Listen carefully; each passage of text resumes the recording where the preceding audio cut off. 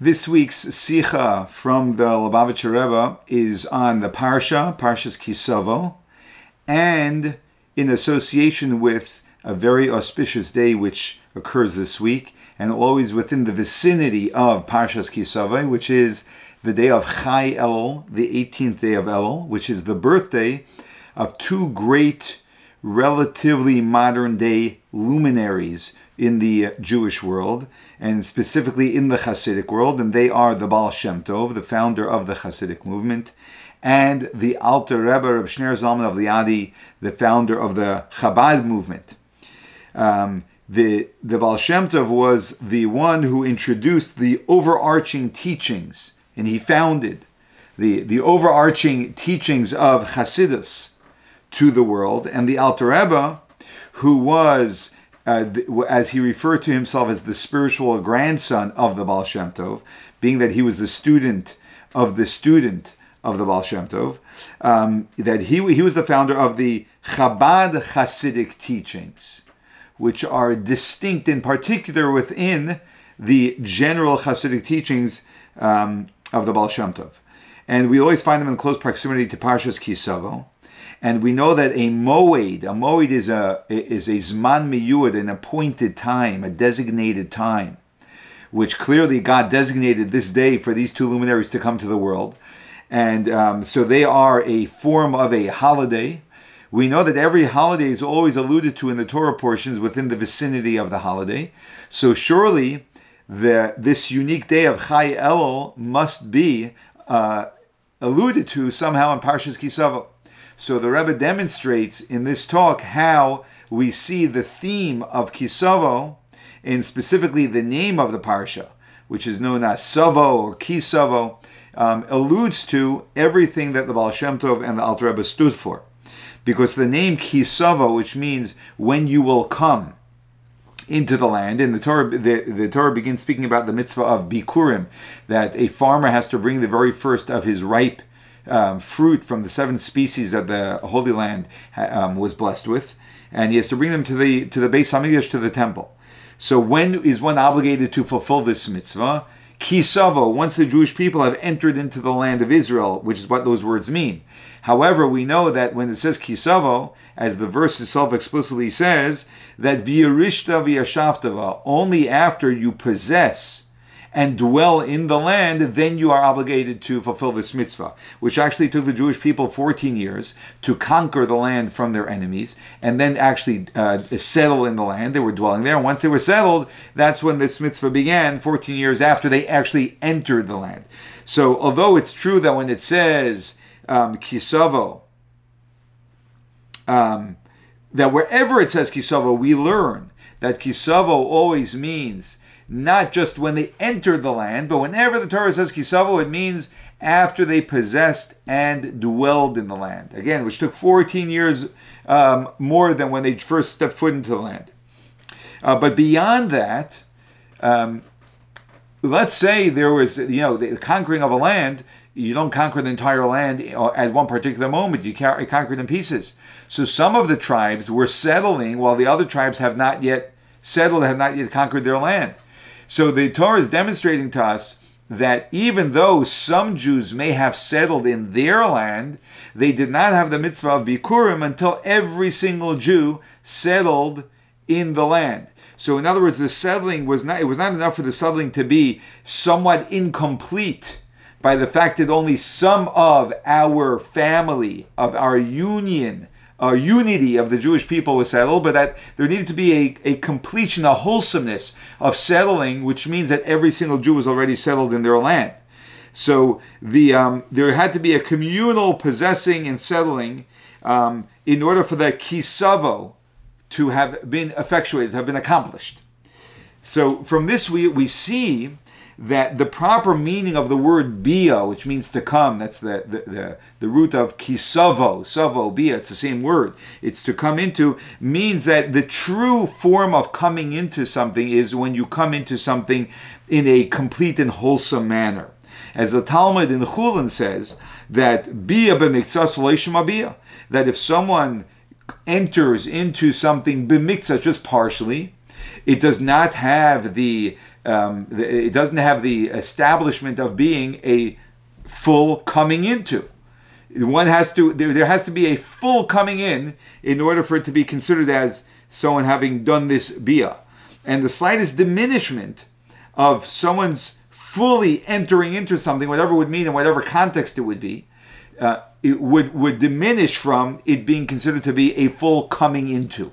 And that's why we find, actually, very interesting, like the Torah tells us, Bamayim yuva vitaher, that in water you shall bring it and it will be purified. The Torah is talking about, for example, if someone has a utensil that needs to be immersed in a mikvah, that the entire utensil has to be immersed in the mikvah at one time, so that it's completely and wholesomely coming into the mikvah waters in order for it to be purified. That's the reason why, for example, when you dip a utensil into a mikvah, number one, you should wet your hand with the mikvah waters in the mikvah before you stick the vessel in. And then also you should loosen your grip on the vessel for a moment so that the entire vessel is surrounded by the mikvah water. Otherwise, it's not fully immersed in the water. Likewise, we know if a person immerses in a mikvah, that even if there's one hair that's sticking out above the water, then they are not considered to have been to have immersed. It's not a kosher immersion, and they have not become purified, because coming into means coming into entirely in a wholesome manner. And this is why kisavo, when you will come into the land, is referring to after the Jews possess and inherit it. That means that they completely have settled the land also in a settled manner, that they are now, in the settled manner means that they are stable and established and comfortable, and they have their basic needs met, and they feel as if they are residents of the land. And likewise, as we said earlier, that the entirety of the Jewish people also have to be settled in the land, which adds to the wholesomeness of it. Now, and this is exactly the connection between Chai Elul, the 18th day of Elul, and Parshas Kisavai. Because the effect of Hasidus, of Hasidic philosophy, the effect of it is its primary effect is that through one studying of Hasidus, one experiences their study of Torah and observance of mitzvahs to be done in a manner of savai, of being consumed, entering entirely into the avodah, the service of God, that they are doing in a manner that their entirety is consumed in the mitzvah or in the study of Torah that they're doing, so that no part of the person isn't consumed in the serving of God. This is one of the great accomplishments of Hasidus. That's through someone studying the ideas of Hasidus, it enables them, especially in today's day and age, in the last 300 years, it enabled us during this time in history to be able to be fully consumed, where we lose a sense of self, and we are consumed entirely in the Torah that we're studying and in the mitzvah that we are doing. Because just as Kisavai, as we said, coming into the land has two elements. There's a general entering in, that's walking into the land, and then there are the specifics to make it wholesome, which is possessing it and settling in it. So likewise, we find in the Chai Elul that it's the birthday of two great luminaries. One is the Baal Shem Tov, whose overarching teachings, who gave the overarching teachings of Hasidic philosophy, and then you have the Alter Rebbe, who taught the specific teachings of Chabad. And what is the difference between the teachings? As the Frierdiker Rebbe, the previous Lubavitcher Rebbe, put it, that the Baal Shem Tov showed how one must serve God, and the Alter Rebbe showed how one can actually implement it. So there's like sort of a dwelling, teaching how we can have the approach of one putting their entire being into a mitzvah. So Hashem says that's how one should serve God, that we should lose our sense of self and be consumed in our service of God. But how does one do that? That's another very big question. And comes the Alter Rebbe, and he went into the specifics of how this can actually, how someone can actually effectuate this in reality. And this all can be understood as well through the fact that we know that the teachings of Hasidus. Why did the teachings of Hasidus show up suddenly 300 years ago? Because as we are deeper and deeper in our exile, and we're getting closer and closer to the coming of Mashiach, So in order to prepare for the coming of Mashiach, it was important that the teachings of Chassidus be spread. As we know that the Baal Shem Tov, who was a very elevated and a very divine, godly, and spiritual human being, he had what is known as Aliyas HaNeshama. He had the ability to be able to go into a state of ecstasy, of ecstatic and to enter into an ecstatic divine state where he would experience dimensions of the divine which are not normally exposed to a human being or a soul that's in a body. But his soul was able to elevate and have these very divine experiences. And he once had such an experience, and he was able to see what is known as a Heichal Mashiach, the chamber of Mashiach, which is a spiritual concept. And there he consulted with Mashiach and asked him, Emasai Kasimar, when's our master going to come? When Mashiach, when are you going to come? And his answer, Mashiach's answer to the Baal Shem Tov was, when the well springs of your teachings will be spread throughout the world. Meaning that the teachings of Chassidus are very important as a prelude to the coming of Mashiach. And in Kabbalah we know that until Mashiach comes, we were taught that all divine revelation that we either experience or that happens, even if we don't experience it in this world, comes from a level known as Chitzonius Atik, the external side of Atik. So just very briefly, without actually going into what Atik is, we know that there is a template that God designed of how he interacts with the universe, which are known as the Spheros. And even above the Spheros, there is a level called Atik. And Atik has an external side to it and an internal side to it. We call it Chitzonius is the external, Pneumius is the internal. And which means basically deeper would be the Pneumius, and more external is the same level, but the external side of that is the Chitzonius. And that when Mashiach will affect, when he comes, that all of the divine that we experience will be from Pneumius Atik, from a deeper level, a much deeper level. Now, since whenever one thing serves as a prelude to something else, so then we know that the prelude has to have within it the ingredients of what it's leading up to. Otherwise, we wouldn't be able to serve as as a preparation for what's coming. So whenever something serves as a preparation for something that's coming, you know that preparation already has an element of what's going to be served, so to speak. So therefore, if Chassidus is the prelude to the experience of Pnimius Atik, of experiencing the inner aspect of this level of divinity called Atik, then we understand that Chassidus effectuates the experience of Pnimius, of a very deep experience of one's service of Torah and mitzvahs in this world, and therefore it is the prelude to the experience of a deep internal divine experience. And that's the reason why it draws down the Pnimius of godliness, which is known as Pnimius Atik. So the Rebbe here gives us a great gift of explaining the difference between Pnimius and Chitzonius, external and internal. And I'm going to do my best to convey it to the extent that I can find words for it. Pnimius, which means the internal side of a person, we'll say, is how one is in relationship to himself. That means my Pnimius is the part of me, the deep part of me, which is aligned with who I am, with my being. Chitzonius, the external part of me,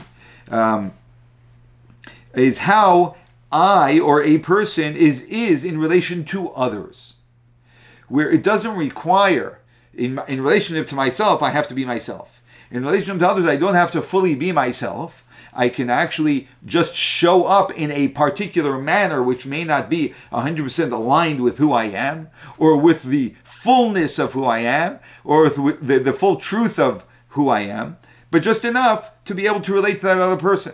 And so therefore it is external, because it's not an authentic expression of my deep inner self. How does this show up? In avodah, in my service of God. Well, it shows up this way, because we want to see how this shows up practically as well.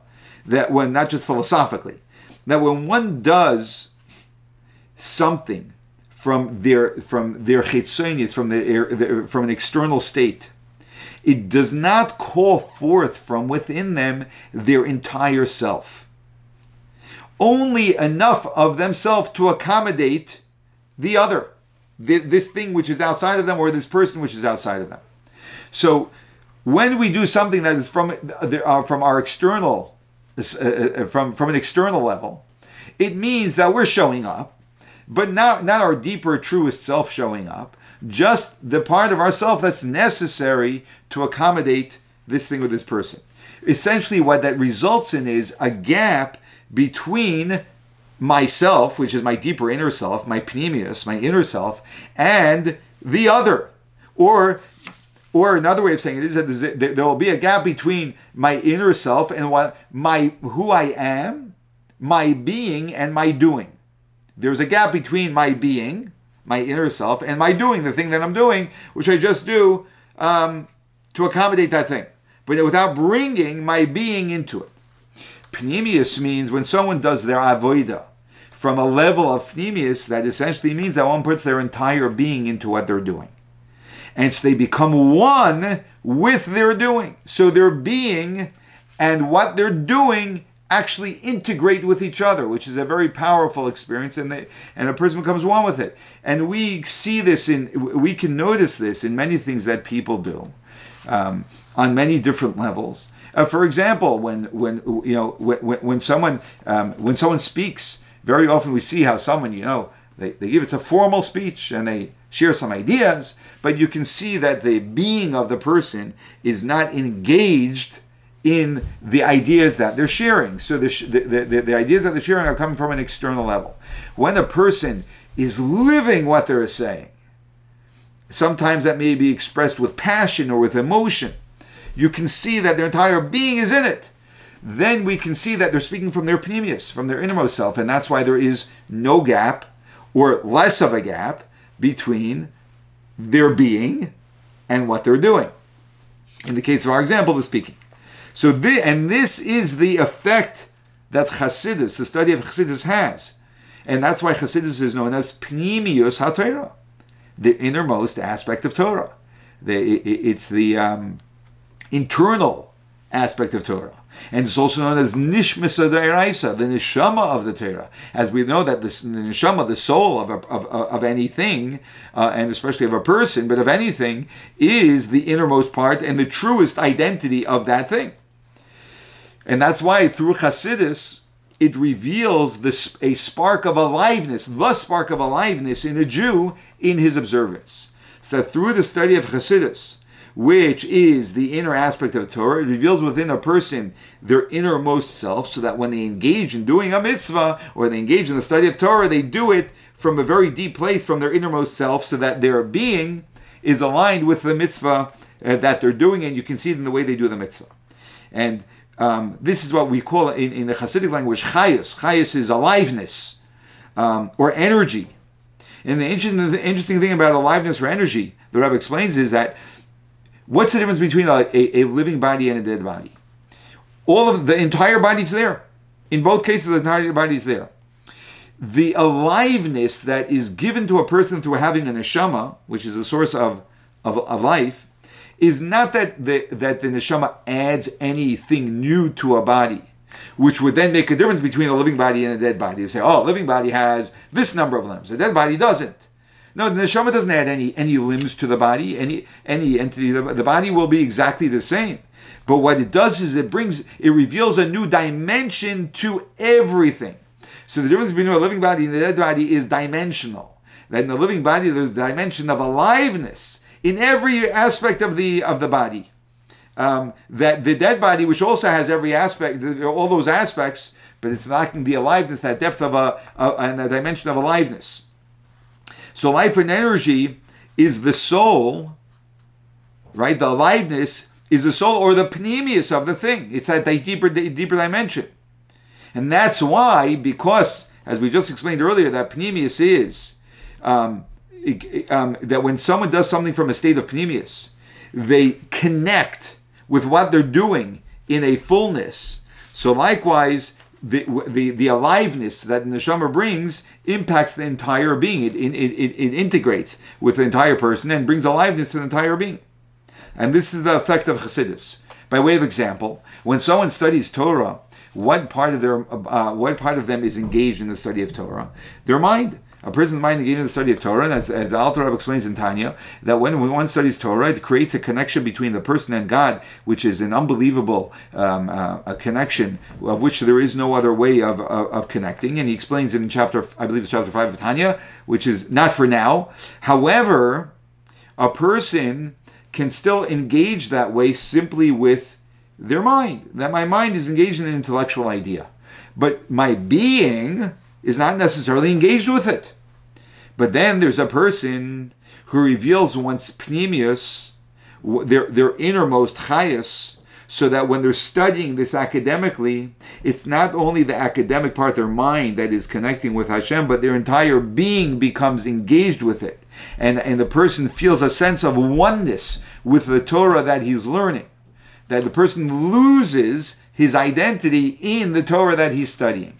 And that is when a person brings their pnimius into what they're doing, and through the teachings of Chassidus, it moves us to be able to do that in a better and better and deeper way. So this now we understand why Chassidus is the preparation for Mashiach. Because when Mashiach comes, we're going to experience the revelation of God from Pnimius Avatik. And that means, what does that mean? That when we engage with the world, there's the classic way of engaging with the world. There's a God, there's a world, and we've discussed this in numerous our talks. This is a common theme in the Chassidus.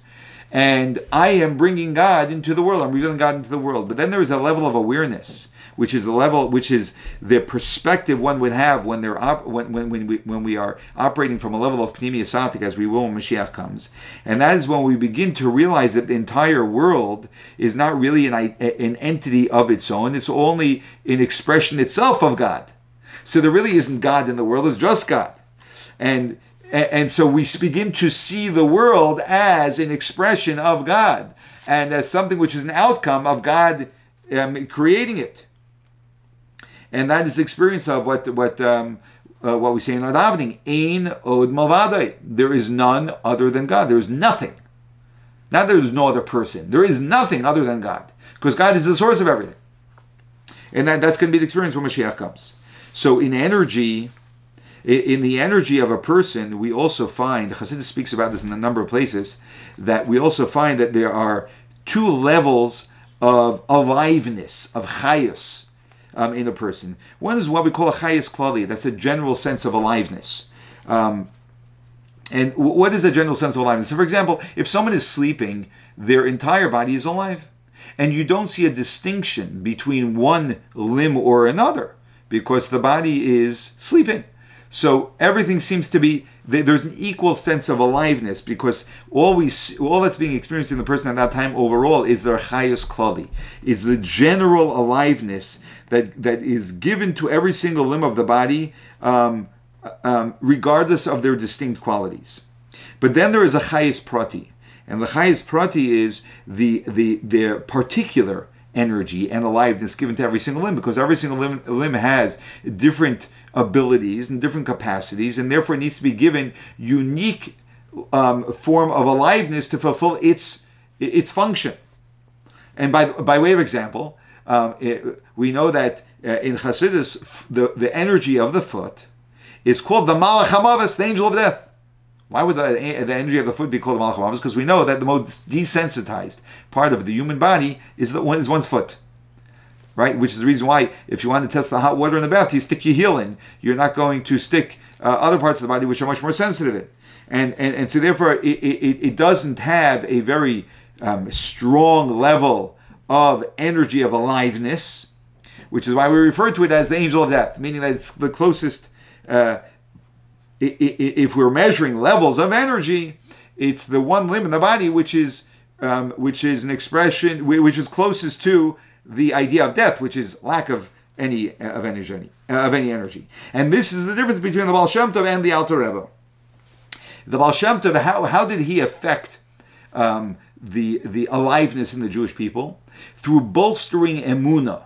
Emunah is faith, bolstering faith amongst the Jewish people. Now, faith is a general approach that one has to everything that they do. And when someone carries faith with them, they bring that into everything that they do. It comes from a perspective of faith in God. So faith actually affects the entirety of the person equally. Whereas the Alter Rebbe, what did he found? He founded Hasidus Chabad. Now, why is it called Chabad? We know because Chabad is an acronym for the three intellectual faculties of the soul.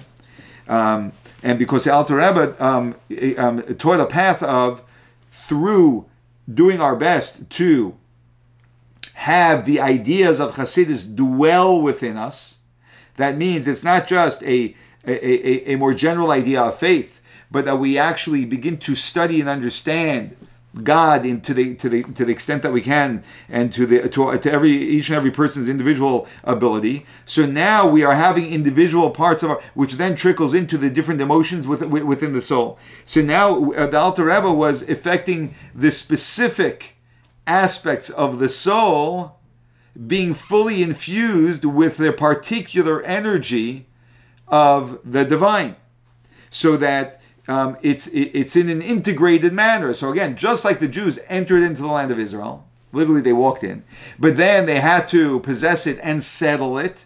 So the Alter Rebbe took the teachings of the Baal Shem Tov and he helped for individuals to be able to settle these ideas within themselves, which essentially means to integrate them in the way that they are settled and integrated within a person's particular abilities.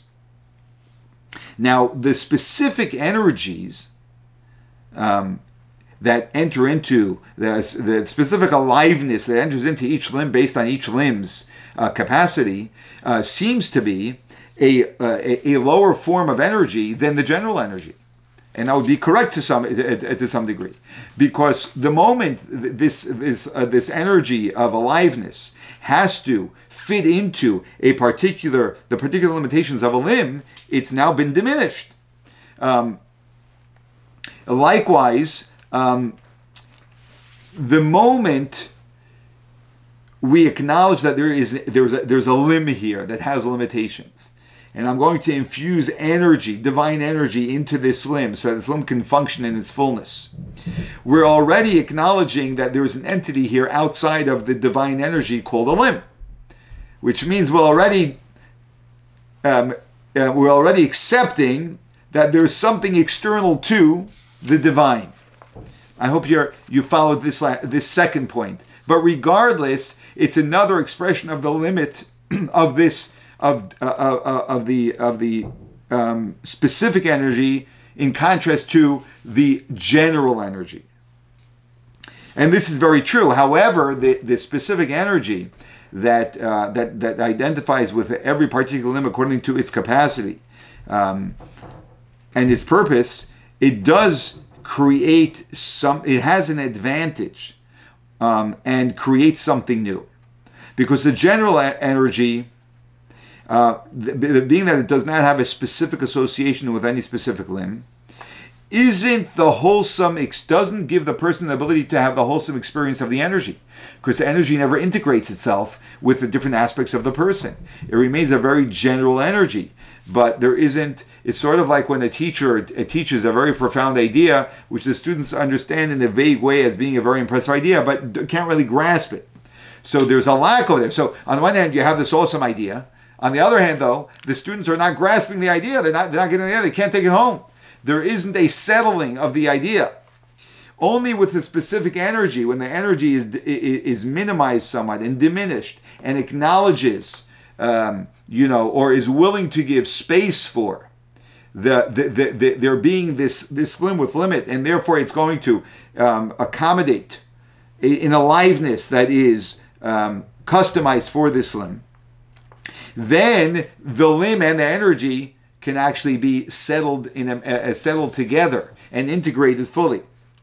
So, and Hasidus, specifically through Hasidus Chabad, which is this was the intention of the Alter Rebbe in continuation of the teachings of the Baal Shem Tov, he brought the wholesomeness to the Baal Shem Tov's teachings, to the Baal Shem Tov's Hasidus, by taking these general the general aliveness of Hasidic teachings that the Baal Shem Tov taught, and then integrating them in a more particular and specific manner, so that we can absorb them in a more particular way on our individual levels.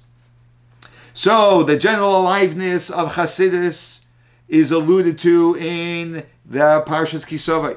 Because what does Kisavai mean? To come into something completely. And that happens when you don't just walk into the land of Israel, but when you possess it and you dwell in it, which essentially means that it's not enough for us to just have general chayus klali, general divine energy, but that the divine energy should be integrated into every detail and aspect of our being.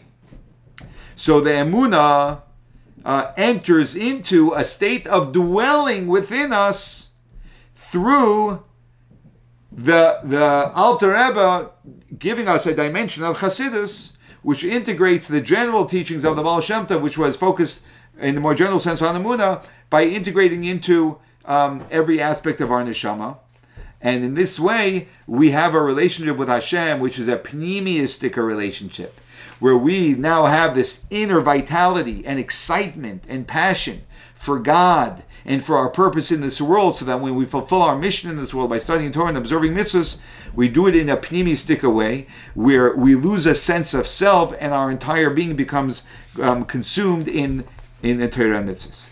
Now, if you may be wondering, how is it that Hasidic teachings, and this I am now adding, that how is it that Hasidic teachings bring a person to such a deep experience of Yiddishkeit, of Judaism?